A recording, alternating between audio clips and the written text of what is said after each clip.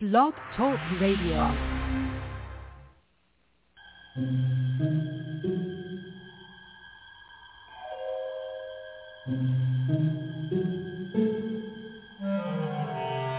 Archangels, ghosts, and Bigfoot, oh my. It's just another night for Supernatural Girls. Real stories, real answers to life's biggest supernatural mysteries. And now for another exciting interview with paranormal experts from this world and others. Here's your host, paranormal researcher Patricia Baker, on the one, the only Supernatural Girls.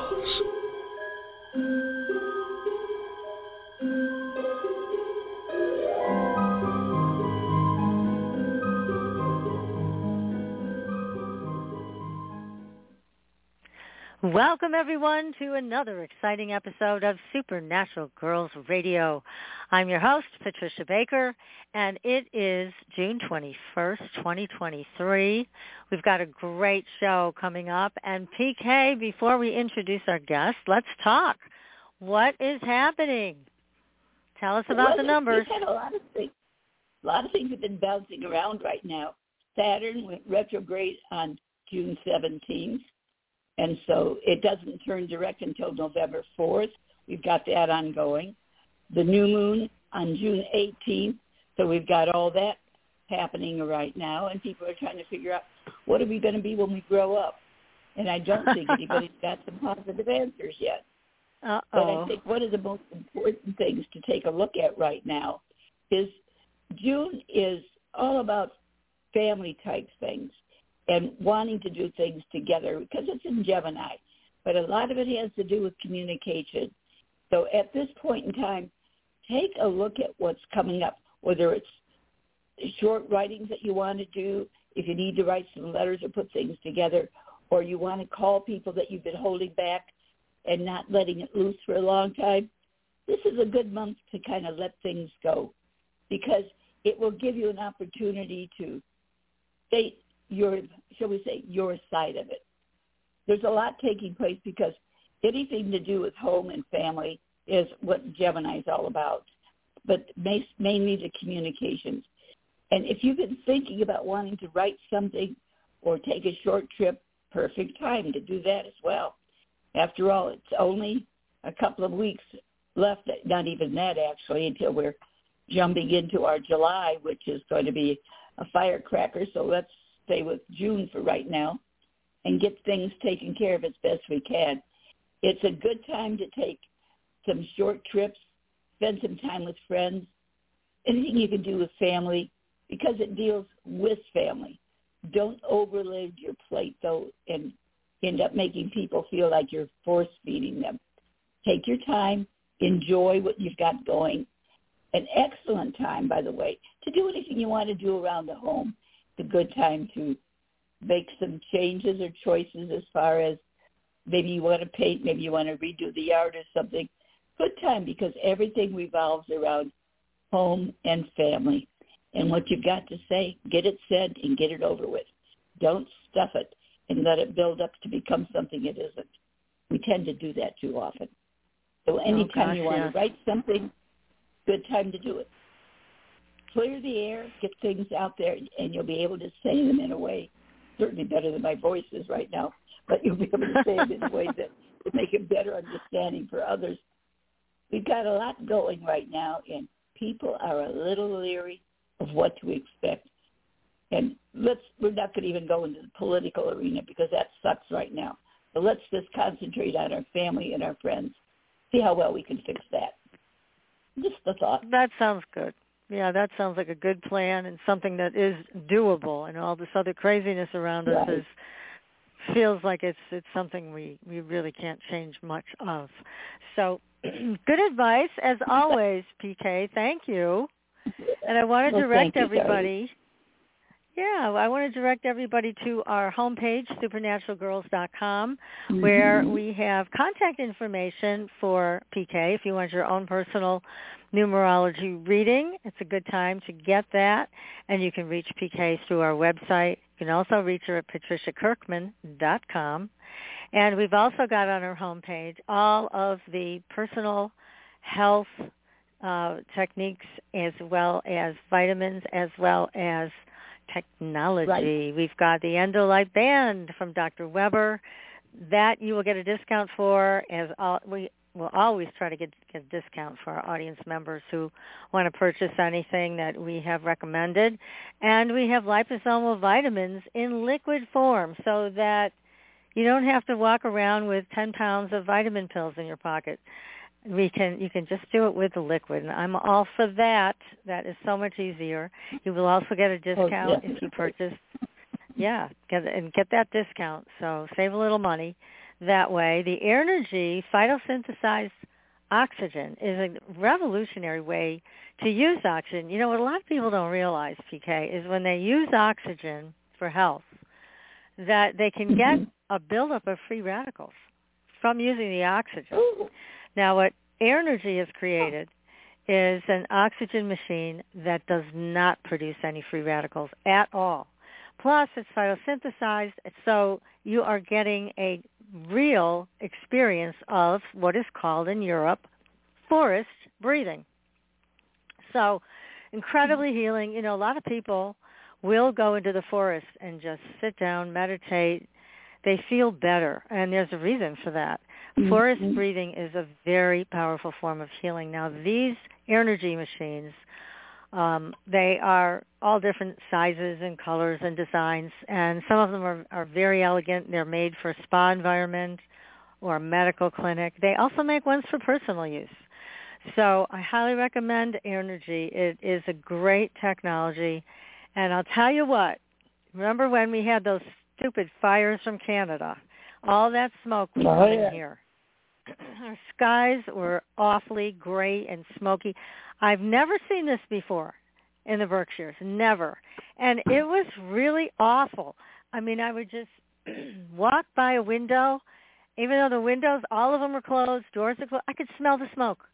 Couldn't get away from it. And I was so glad that I had my Energy machine so that I could get oxygen, clean oxygen, clear oxygen to breathe. It was such a relief. So if anybody's interested, the person who takes care of sales in the United States is listed on our website, Joan DeBlasi. She can answer any questions you may have, and highly recommend that, and especially with all the crazy things that are going on right now in the world, in our air and in our food and every other place. So take a look at the Energy machine. It is really great.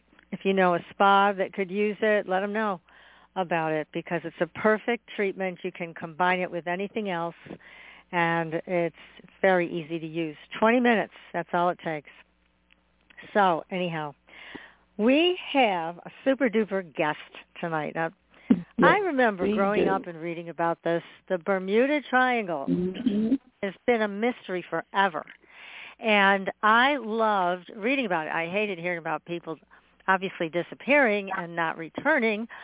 But tonight we have a pilot who survived the Bermuda Triangle twice.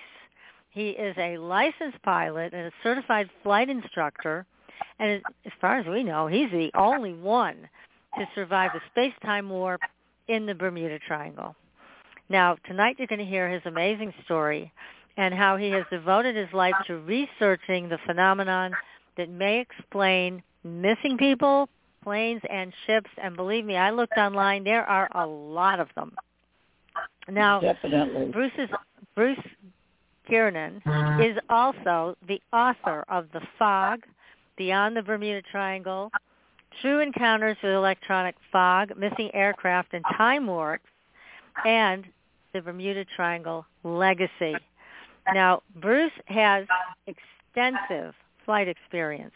He's a certified flight instructor. He's an active pilot for 52 years. He has a commercial pilot rating, a helicopter rating, a seaplane rating, and instrument rating. Now, this is an amazing amount of credentials. So obviously, we know we are talking to an expert tonight. Now, Bruce has been married for 50 years to his lovely wife, Lynn, and they have a daughter, Keely Burton, and two grandchildren, Kaylee and Reed Burton. And Bruce is with us tonight. So, Bruce, welcome to the show. Hey, Patricia. Thank you very much. Thanks for having me. And hello, PK. It's our pleasure. Well, we're thrilled. Yeah, we are really thrilled to have you on the show talking about this subject tonight. So, again, you have extensive training, and you're the one to talk to about what this is really about. But start at the beginning. How did this whole experience unfold for you? What happened? Well, it started on December 4th of 1970. That's when I had this incredible experience flying my airplane in the Bahamas. But I was only 23 years old at the time, but I had been flying for 6 years, and we had been flying. My dad and I were doing a lot of flying. We were developers in South Florida, and we wanted to develop a resort in Bahamas. So my dad was also a pilot. So we used to fly to the Bahamas about once a month while we were looking for property over a 5-year period. And then we found some land that we liked on Andros Island in the Bahamas. That's the largest Bahama island. It's 110 miles long and 40 miles wide. It's only 30 miles from Nassau, and it's a 210-mile trip from where we kept our airplane in Palm Beach International Airport in South Florida. Uh-huh. So a direct flight would be 210 miles to the airport that we went to in Andros, where we discovered some land that we liked called Big Wood Key, and we were going to have a nice resort built there. And so we started flying there once a week for almost a year while we made arrangements for the development. So I was real familiar with the flight. We had a new single-engine Beechcraft Bonanza, which was a very stable airplane. We still make it today. And it cruises almost 200 miles an hour, holds 6 passengers. And so I had made the flight like dozens of times, the exact same flight back and forth from Palm Beach to Andros. And never really experienced anything unusual.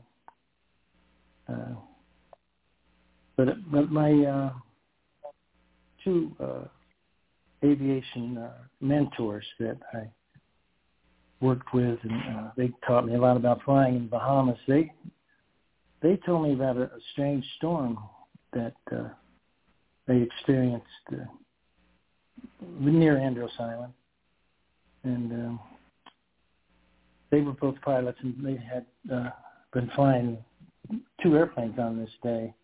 One was a jet, private jet, and the other one a twin-engine, smaller airplane. And they encountered a strange storm, they said. It almost looked like an atomic bomb. And it scared them. And so they saw something that...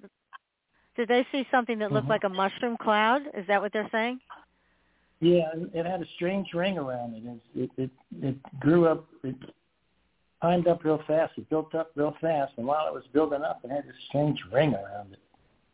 And the one pilot, he actually saw the atomic bomb take off. He was the B-29 backup pilot for the bomb that they dropped on Japan, 1943, and so he actually saw the mushroom cloud. He compared it to that. He said it looked like that. Wow. And he'd flown in the center of a hurricane, in the eye of a hurricane, but he said it wasn't like a hurricane. It was much smaller, like the atomic bomb. And it built up all of a sudden, real fast. And that was the only unusual thing I ever heard about in the Bahamas.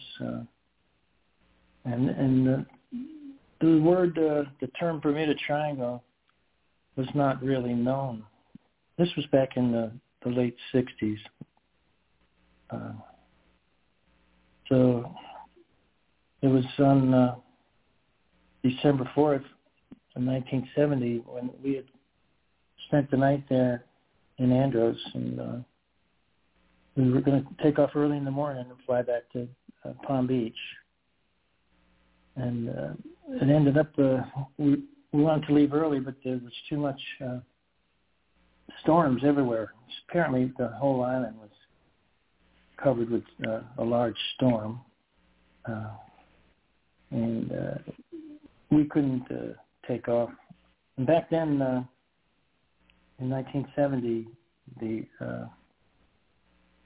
weather was not available from Andros Island. There were no telephones on the island, so you couldn't call up and find out what the weather was doing.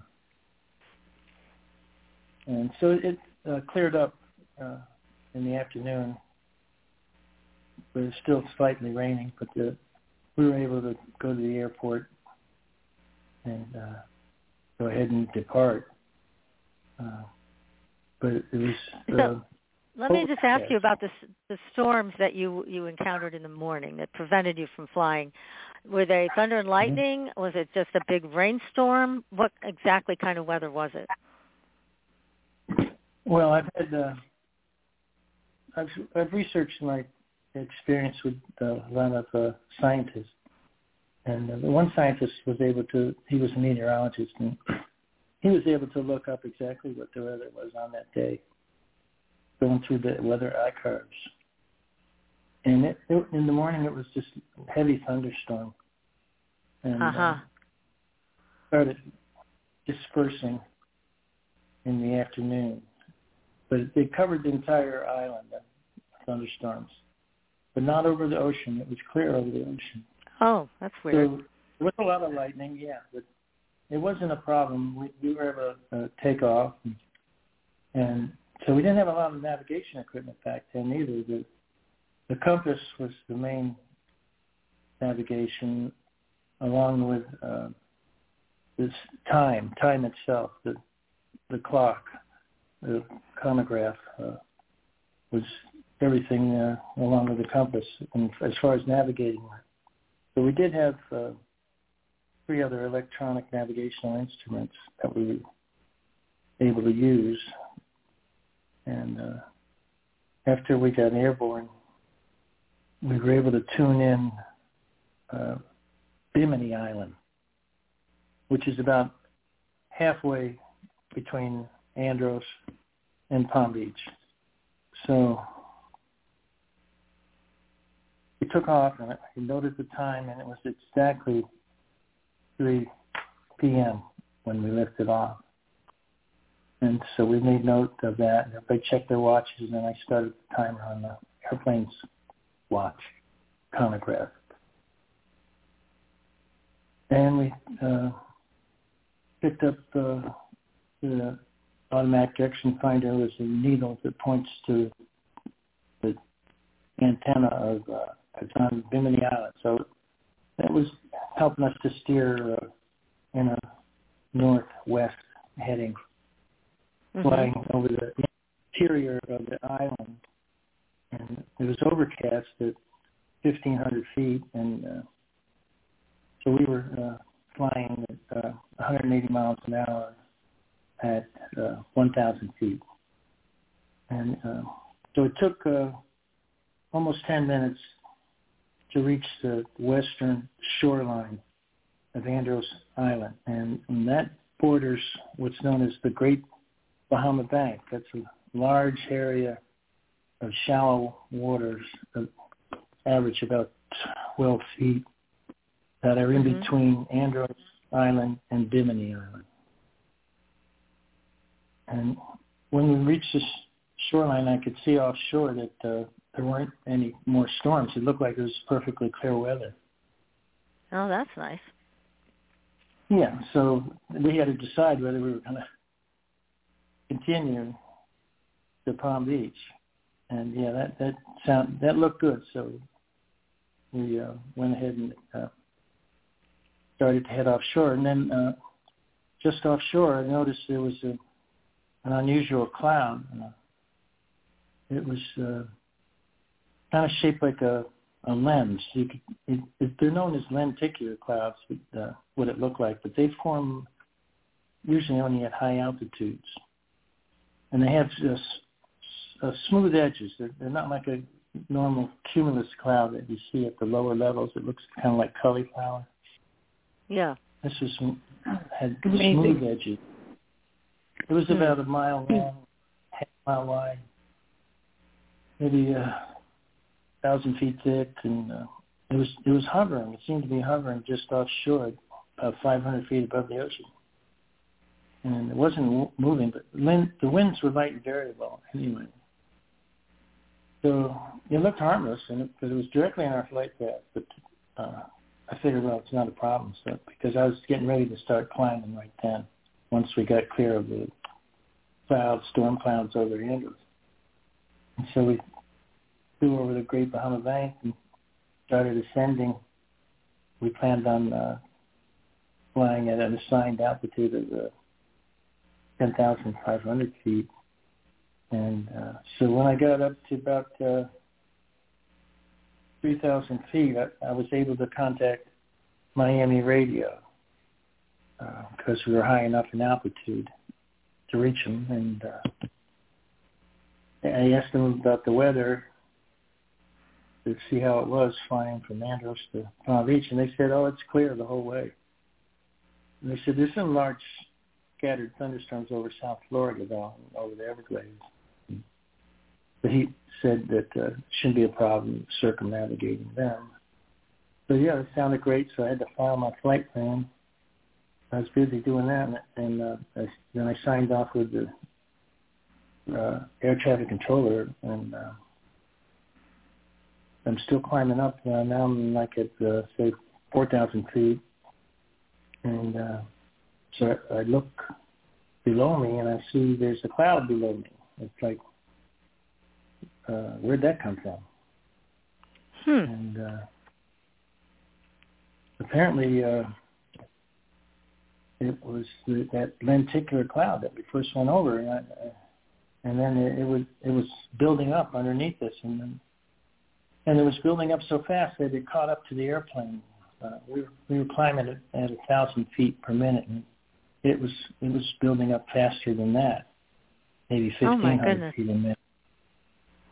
So we had to go inside it, and that was kind of unusual. And visibility dropped down to near zero, but it was similar to being in a typical cloud. It wasn't turbulent, and visibility is low, though. It was just pure white. And strange. Kept climbing and maintaining the right heading and climbing 1,000 feet per minute. And then I popped out of the storm cloud or whatever it was and got on top of it. And I thought, well, must be the birth stage of a cumulonimbus thunderstorm that I'm experiencing, and I just happened to fly over it right at the point where it was building up into a big thunderstorm. But that's not what it was. So I could only get about 200 feet above it, and then it would catch up to me again, and I'd go back inside. So I'd be inside of it for about 30 seconds, and then I'd pop out of it, probably because it had the updrafts, and I'm climbing up. And it would boost me with the updrafts, and I'd pop out of it again. And get 200 feet above it, and then it'd catch up to me again. So this, now let me ask you. Let me ask you a question, Bruce, about this, because obviously you're now on the precipice of this paranormal event. So when you were finding yourself overtaken by this lenticular cloud, did you feel anything else? I mean, did you feel like the hair on the back of your neck standing up, or anything kind of electromagnetic around you, or you were just focused on flying the plane? Yeah, well, you're making the hair on the back of my neck stand up by just talking to me like that. But at that point, I guess. yeah, I was super concentrated. Trained pilot concentrates on flying the airplane. That's number one, always. And so I wasn't really nervous or scared. And, well, I had somewhat of a problem. One of the problems that I had with flying was that I had a macho man attitude, it's called. I wasn't afraid of that, which is really not a good attitude for a pilot. But I was only 23 years old. Right. So my dad was right. co-pilot. So now we've been flying now for almost 20 minutes. Been climbing up for going on 10 minutes. And we got to 10,500 feet where we were supposed to be leveling off. But my dad suggested that we turn around and go back to Andros. But I didn't think that was a good idea. I was considered the pilot in command, so he always had me make the major decisions. I didn't think it would be good to fly back into this thing the way it's building up, because we may run into big trouble while we're flying back. But I considered it, and I told him, well, give me another minute and let me think about it. And so then after another minute, and we're at 11,500, I pop out of the cloud, and I'm in clear blue sky again. And so I level off at 11,500, and when I looked on the sides, on either side, and behind me, I was pretty amazed at what I was seeing here. That little lenticular cloud had spread out all the way as far as I could see on both sides of me for 10 miles on either side. I could see at least 20 miles of it behind the airplane. And it was like a squall. I figured, well, it must have turned into a squall instead of just an isolated thunderstorm. And it had built up now to over 20, almost 30,000 feet behind me. So I didn't realize that was happening either. I was like flying on the leading edge of it while it was spreading out apparently. And way behind me, it was building way, way up high. And I was like outrunning it more or less. It must have felt like you were being stalked, because this thing was like, it seems like it was kind of following you. Well, almost felt like that. I think it was just fate. But I noticed that the edges of the storm that I could see over the ocean were perfectly symmetrical, which I found very unusual. Because most squalls usually have like scalloped edges and curves going in and out. They're not perfect. This was perfect. Anyway, I figured started cruising at almost 200 miles an hour, and I kind of sat back and took a deep breath and relaxed.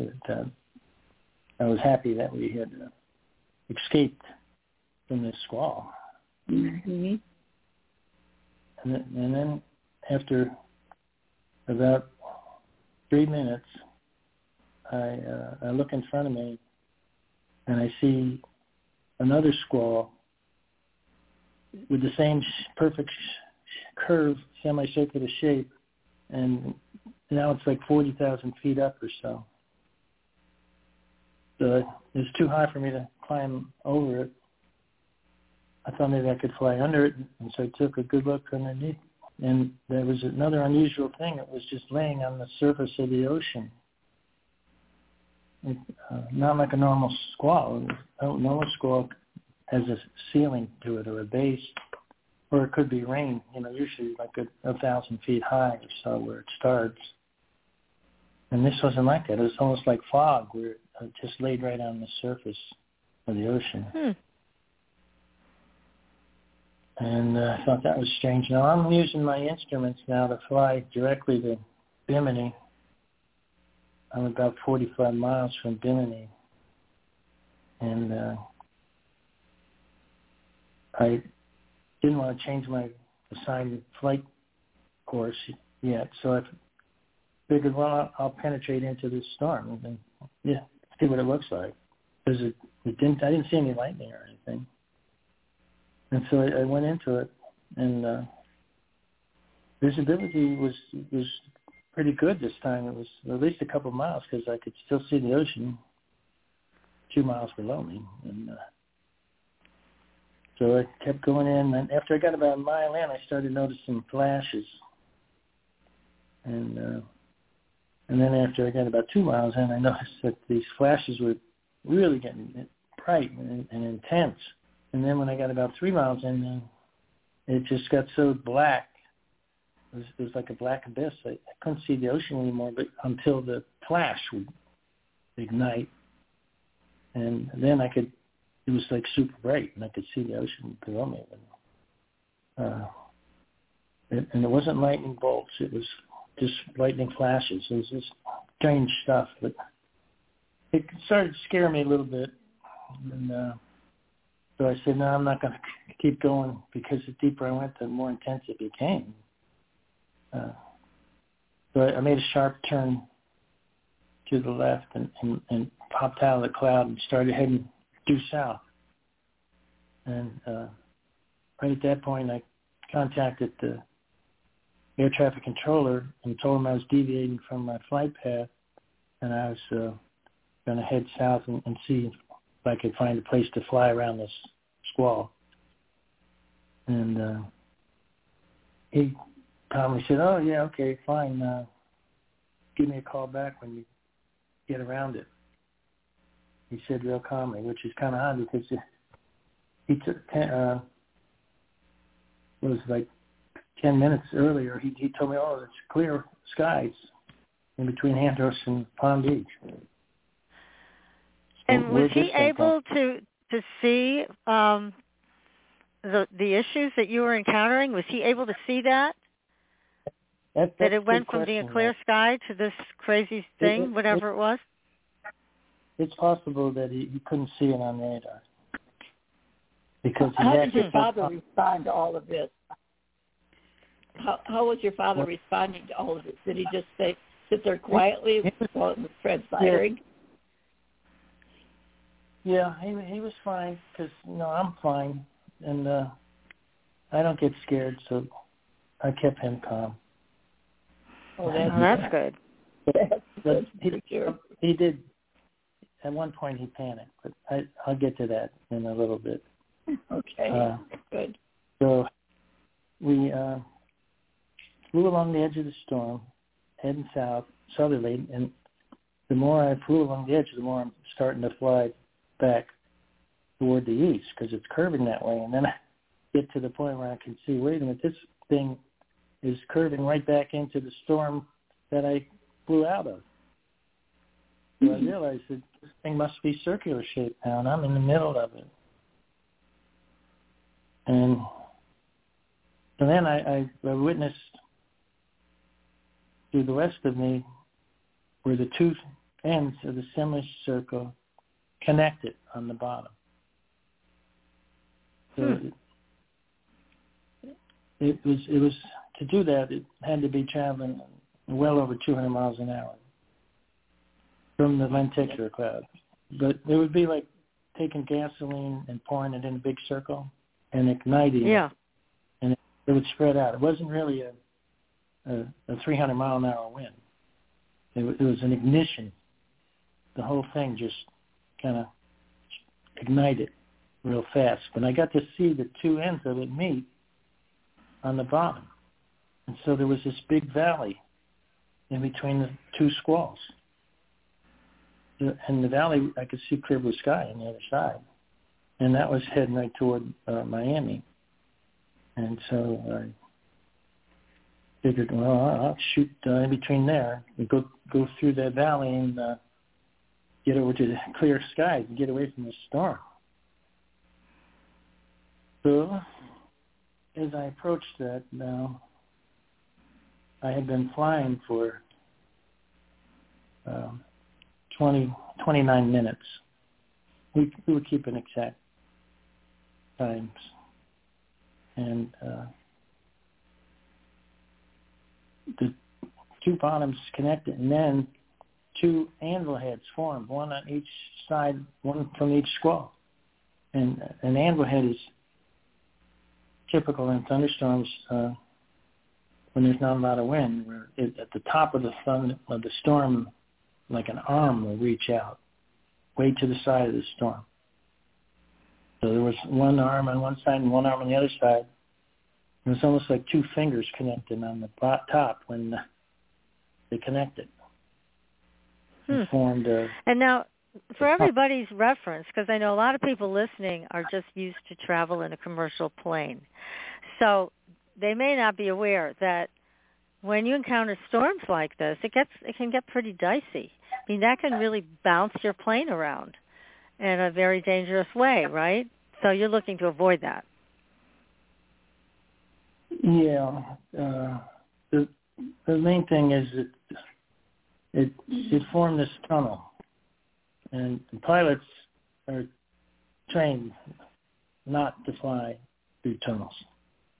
When I was a student pilot, this was in 1965. I remember my flight instructor was given a night class, and he told us a story about a good friend of his that flew through a horizontal tunnel just offshore here in South Florida.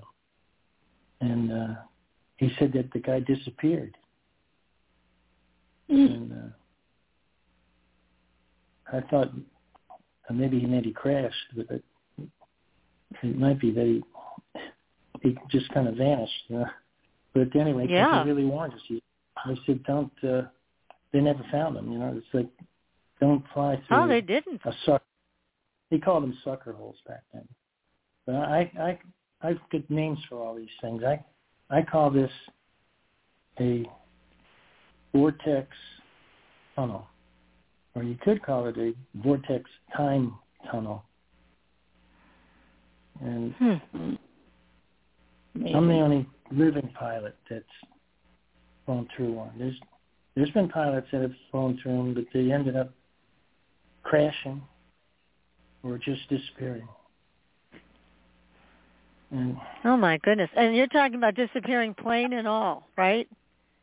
Yeah, it happens. Yeah, it's happened to not that many, but it's possible that they can actually disappear if they go through a tunnel like this. But I didn't want to go through the tunnel, but because the storm was wrapped all around us, like I was explaining, it was the only escape.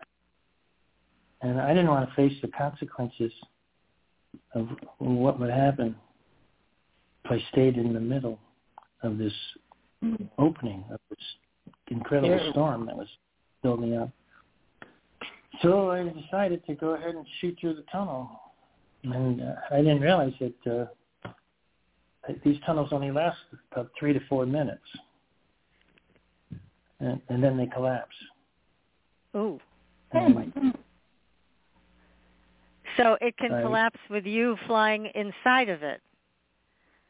That sounds pretty dangerous. That's probably what's happened to some of the pilots. They've tried to escape by flying through one. My goodness. So when the tunnel first formed, it was almost a mile wide, and it was about 10 miles or more long, and it was perfectly horizontal. But I was at 11,500 feet, and I noticed that the center of the tunnel was around 10,000. So I started diving down when I noticed that it was closing rapidly. So I went to full power at 230 miles an hour. And my dad, I concurred with him that this is what we're going to do. he agreed that it was the only way to escape this thing too. So. Is that when your dad panicked that he saw that you had to fly through this thing? Not quite. We went ahead and entered this tunnel, and when we entered it, something incredible happened. It changed its appearance. The tunnel did, and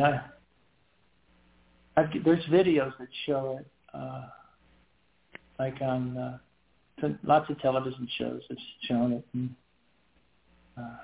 I've got some graphic renderings that show what it looks like, and how these strange lines formed and rotated counterclockwise. And the lines were like hovering off the walls of the tunnel, and they weren't there before I entered it. I could see through there. It was clear. There weren't any swirling lines. But I believe it was the mass of the airplane that did this. You see, this tunnel has got all kinds of forms of energy, and, electricity and magnetism, gamma rays, dark matter. All different things are going around and around this swirling tunnel. So you must have felt like you were in the Twilight Zone. I mean, this sounds like something right out of the Twilight Zone. Yeah, it kind of looked like that. And I should have been in it for 3 minutes to reach the other end, according to how fast my airplane was. But it only took like 20 seconds before I reached the other end. I thought that was amazing.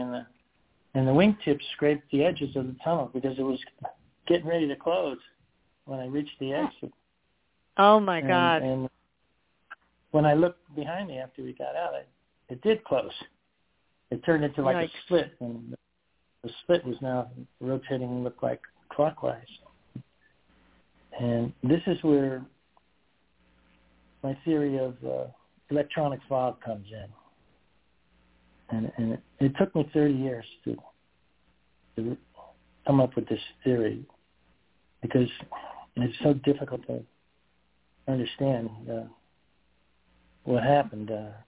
But instantly after I went out of the tunnel, everything turned gray.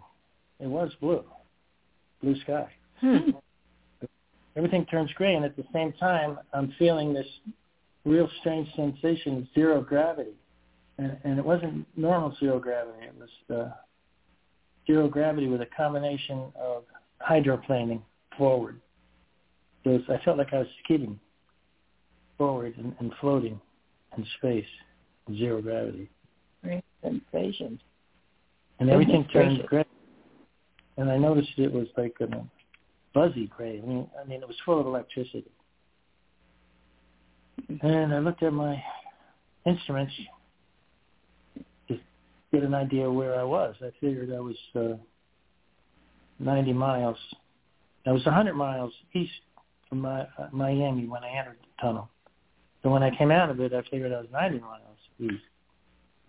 And I looked at my instruments and tried to verify that, and I wasn't able to do it. So I asked my dad, because he was the chief navigator and normally really good at getting the position fix, is what I asked him for. And he was fumbled with the instruments, and then I noticed what's going on. All the instruments were going haywire. Oh, my God. Even the magnetic compass was slowly spinning counterclockwise. And it was really, really freaky. It's hard to explain. Well, the visibility almost looked good, but then it wasn't good. Something was weird. And, but I figured, I'll contact the air traffic controller and let him know I got around the storm, hopefully. And I was able to contact him, and I told him where I should be, about 85 miles or more southeast of Miami. And But he had the radar. And he said, I can't find you on radar. He says, right now I don't have any airplanes flying in between Arenal Island and Miami. I said, so he couldn't see you at all? No. Mm-hmm. We had a radio instrument on board called the transponder. Were you feeling any physical difference in your body? Were you feeling any physical difference in your body when this was going on? Just that only lasted about 10 seconds. The zero gravity. And then we started flying the airplane again and concentrating on that and finding out he didn't know where we were located. That didn't help. And that's when my dad went into a state of panic. He ripped the microphone out of my hand and started screaming at the air traffic controller. I'm with him. Uh-oh. I would have done that too. Which you don't usually do on the radio. And so he's cussing him out. And he was going nuts. So I had to grab the microphone back from him. And I was able to calm him down. I said, hey, we're still flying. I slowed down to 180. We're still level at 10,000 feet. And it was cruising, no bumps or anything. Mm-hmm. So then we had a passenger. He was a business partner that was in the back seat. So he taps me on the shoulder and starts talking to me, and I couldn't understand a word he was saying. Huh? I was like, what's going on? Yeah. He was like slurring every word. He was so bad, I just had to blank him out of my mind. And not think about. So he was very much affected by all of this electrical activity that was making your dials go crazy, all of your instrumentation. But he felt it. It sounds like it really kind of fried him.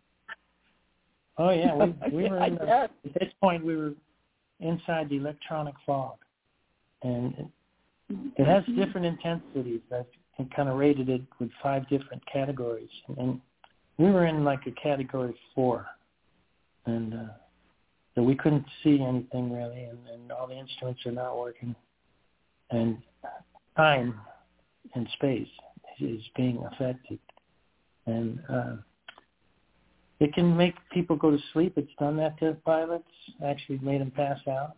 It can make you nauseous, make you dizzy, or it can make you panic. It's a very scary thing.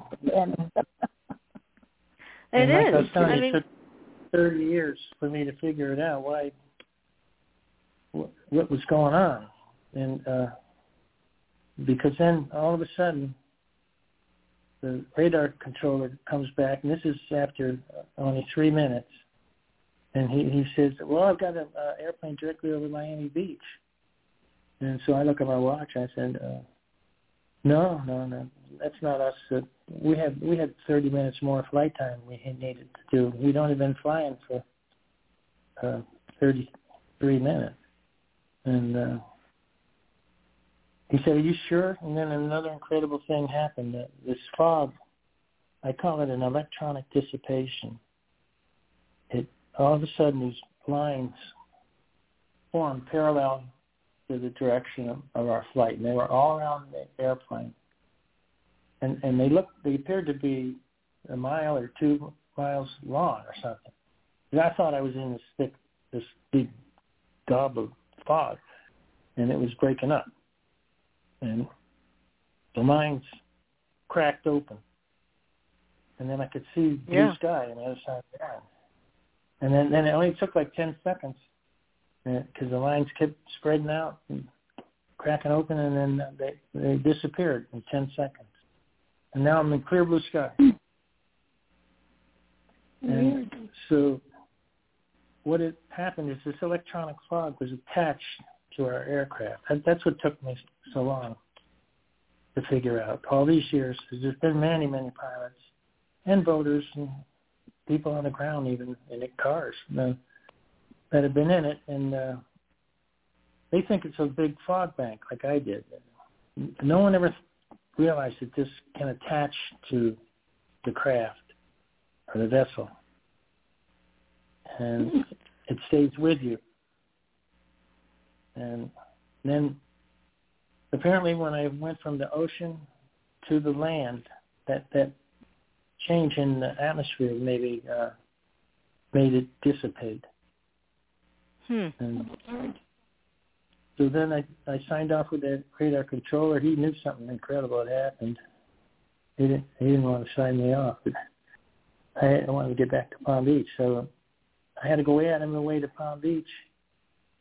And then there was almost another unusual thing, a huge thunderstorm over Fort Lauderdale, and then another huge thunderstorm over the Everglades, and they were connected to each other, except in the middle, between the two storms, there was like an opening on the bottom. It was kind of like going under a bridge.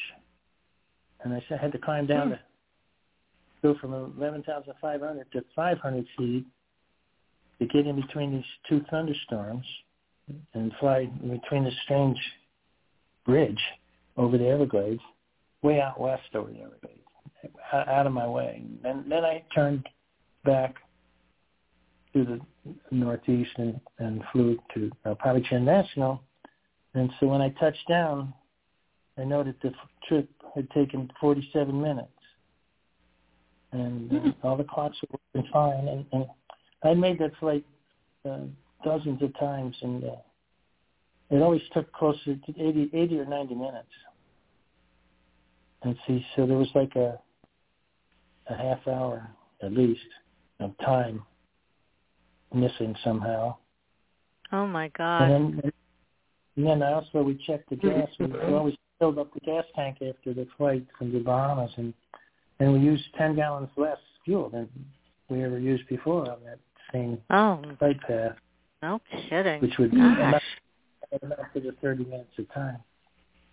So, well, we've got a lot of questions. Before you go on, though, we're going to take a very short commercial break and come back, and I have a whole bunch of questions for you, and I know PK does too. So stay tuned, everybody. This is quite an adventure. We are speaking with Bruce Gernon. He is a pilot. He is highly trained as a pilot, and he is the only pilot that we know of that has survived the Bermuda Triangle. So stay tuned, everybody. We will be right back.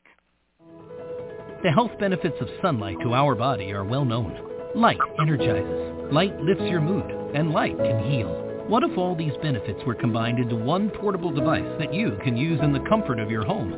The German medical device manufacturer Weber Medical has recently launched the Endolight Band. The Endolight Band looks like a smartwatch, but does so much more. This revolutionary band is equipped with true laser diodes that irradiate the circulating blood via your arteries. Each color provides its own powerful benefits. Red and infrared light deliver energy and regulate your immune system and blood pressure. Yellow is a real mood booster and improves sleep quality. Green impacts oxygen supply, and blue has anti-inflammatory effects. The Endolight Band has 3 programs. Recharge helps you start your day with energy. If you want to unwind and clear your head after a busy day, select Relax. When you need full support, select Recover, activating all diodes at the same time for the full range of effects. Improve your well-being at the touch of a button. 30 minutes per day gives you the advantage, and there are no side effects. Let the Endolight Band bring you a healthier life. Order now at www.wmedicalsystems.com. That's www.wmedicalsystems.com.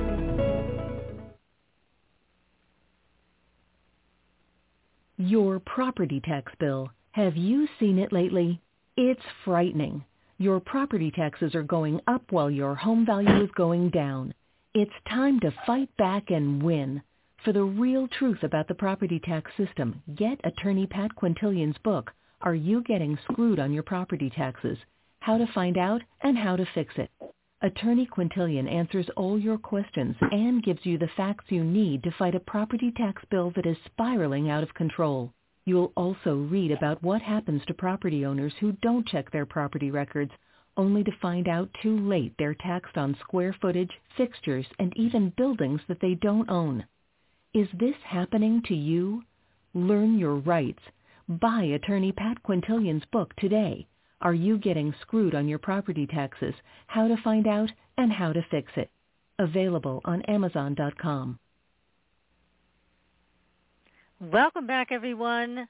You are listening to Supernatural Girls Radio with your host, Patricia Baker, that's me, and co-host PK. And our guest tonight is a survivor of the Bermuda Triangle. Bruce Gernon is with us tonight. And Bruce, we've got questions. I was wondering a couple of things. Well, first, I'll start with the plane. When you finally landed, and I know you said you checked the gas and you used less gas than you had in the past, were there any marks on the plane? Did you notice anything? Because you said the wings touched the outside or the inside of that tunnel. Did you see anything? No, the wings touched the end while the tunnel was collapsing, and these contrails formed behind the wingtips. But I didn't notice anything. The plane was fine. We were lucky. Yes. Very definite. And what about a change in your consciousness? Did you notice anything? Like you were thinking about things differently, or you had more vivid dreams, or anything like that? Well, later, yeah, in life, I mean, yeah, it has affected me. But while I was making the flight, nothing like that happened. I just was too concentrated on flying the airplane, and then not realizing what had happened. It was unexplainable what we experienced because it didn't make sense, and I didn't realize that time had something to do with it, space-time. And so I really couldn't even talk about it for a year until I learned about the Bermuda Triangle. And then after that, to answer your question, it may have affected me as far as time goes. I've had some precognitions, I guess you'd call them, the future that have incredibly come true, and then the past also. Wow. And, Did your father go through some of the same things that you did? As far as dealing no, with himself?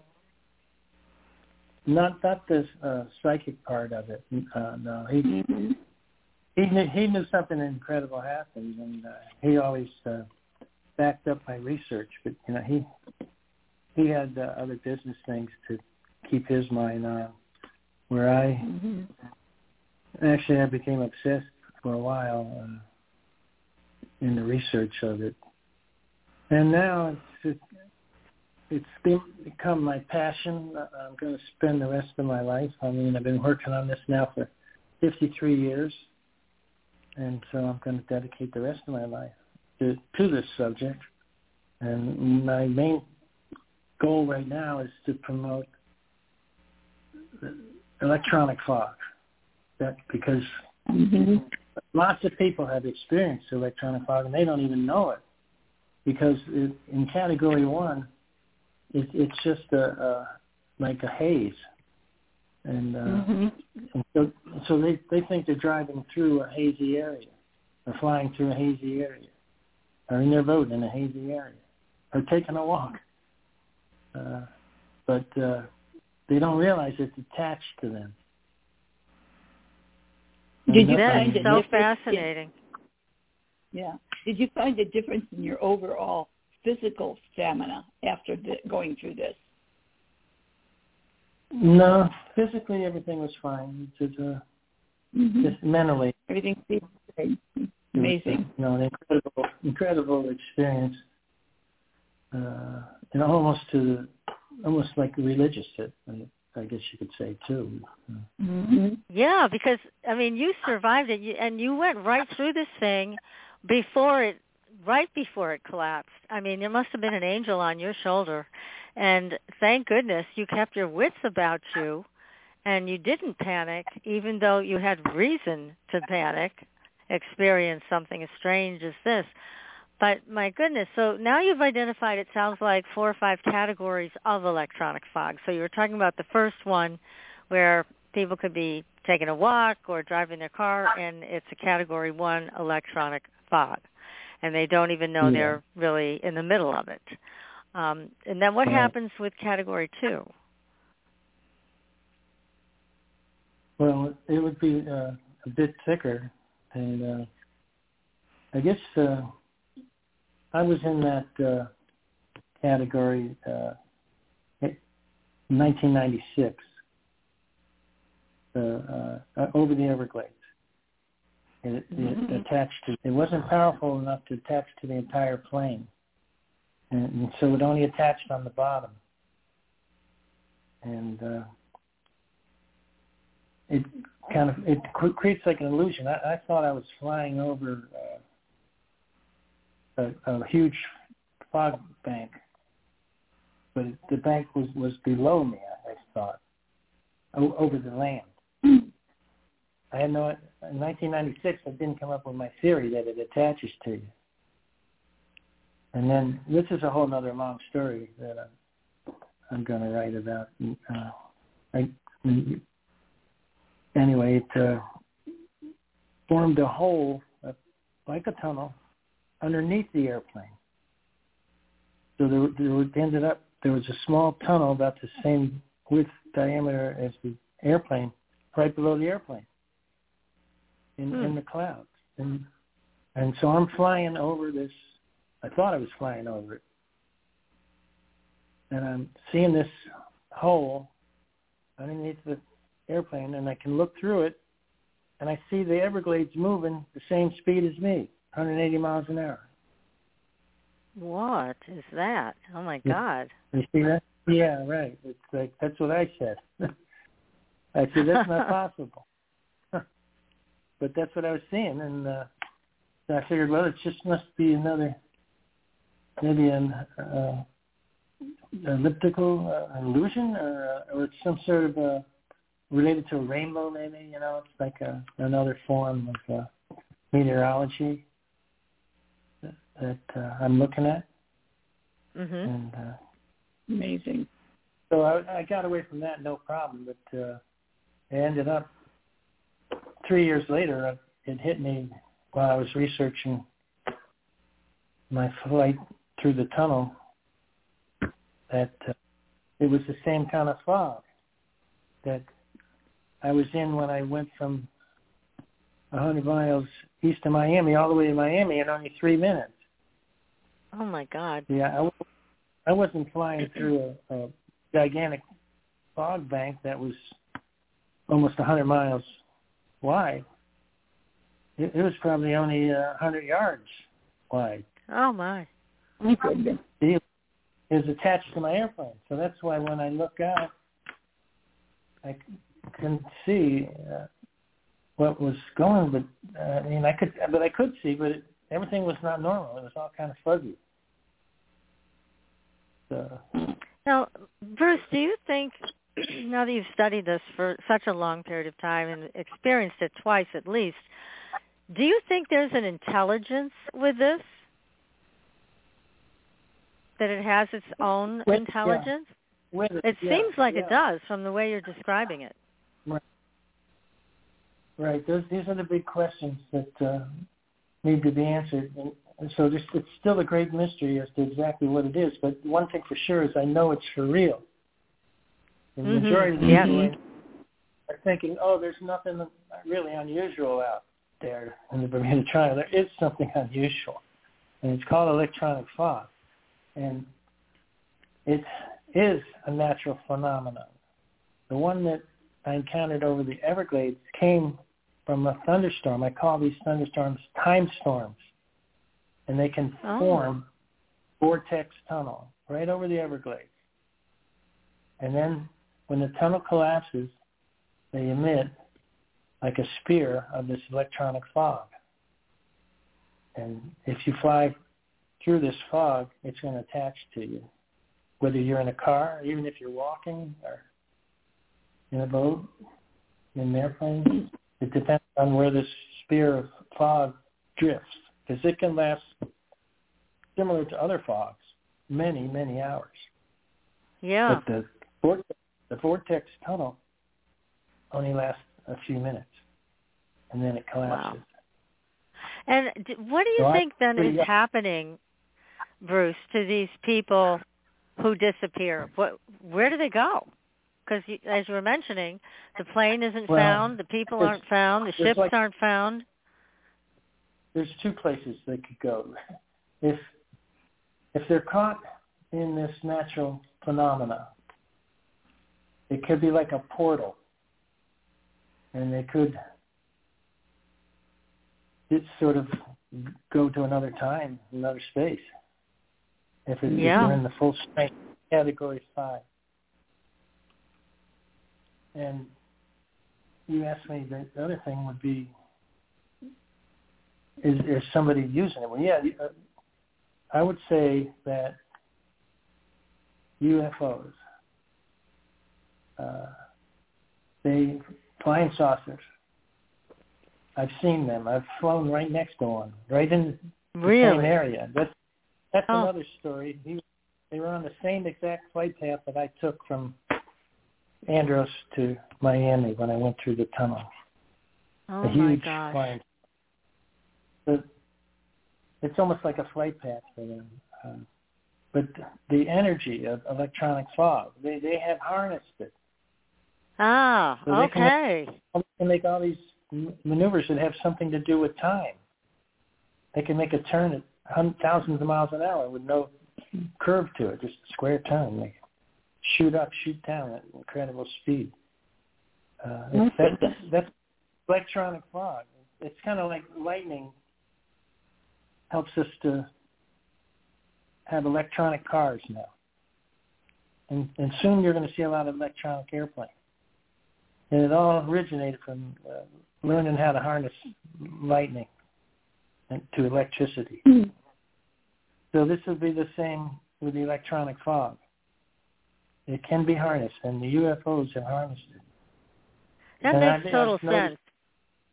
Some of the latest videos that the Navy has captured. Yeah, the Tic Tac ones. Yep. You know, you can notice on some of them, not the Tic Tacs though, the ones that are more saucer shaped. The Tic Tac ones too. I think those are just remote controlled, like drones. But the bigger ones, they have like a haze all around the craft. Which could be the electronic fog. That could be. It's all around. Yeah, it's all around the craft. Well, the power of this thing to displace people through time and space is amazing.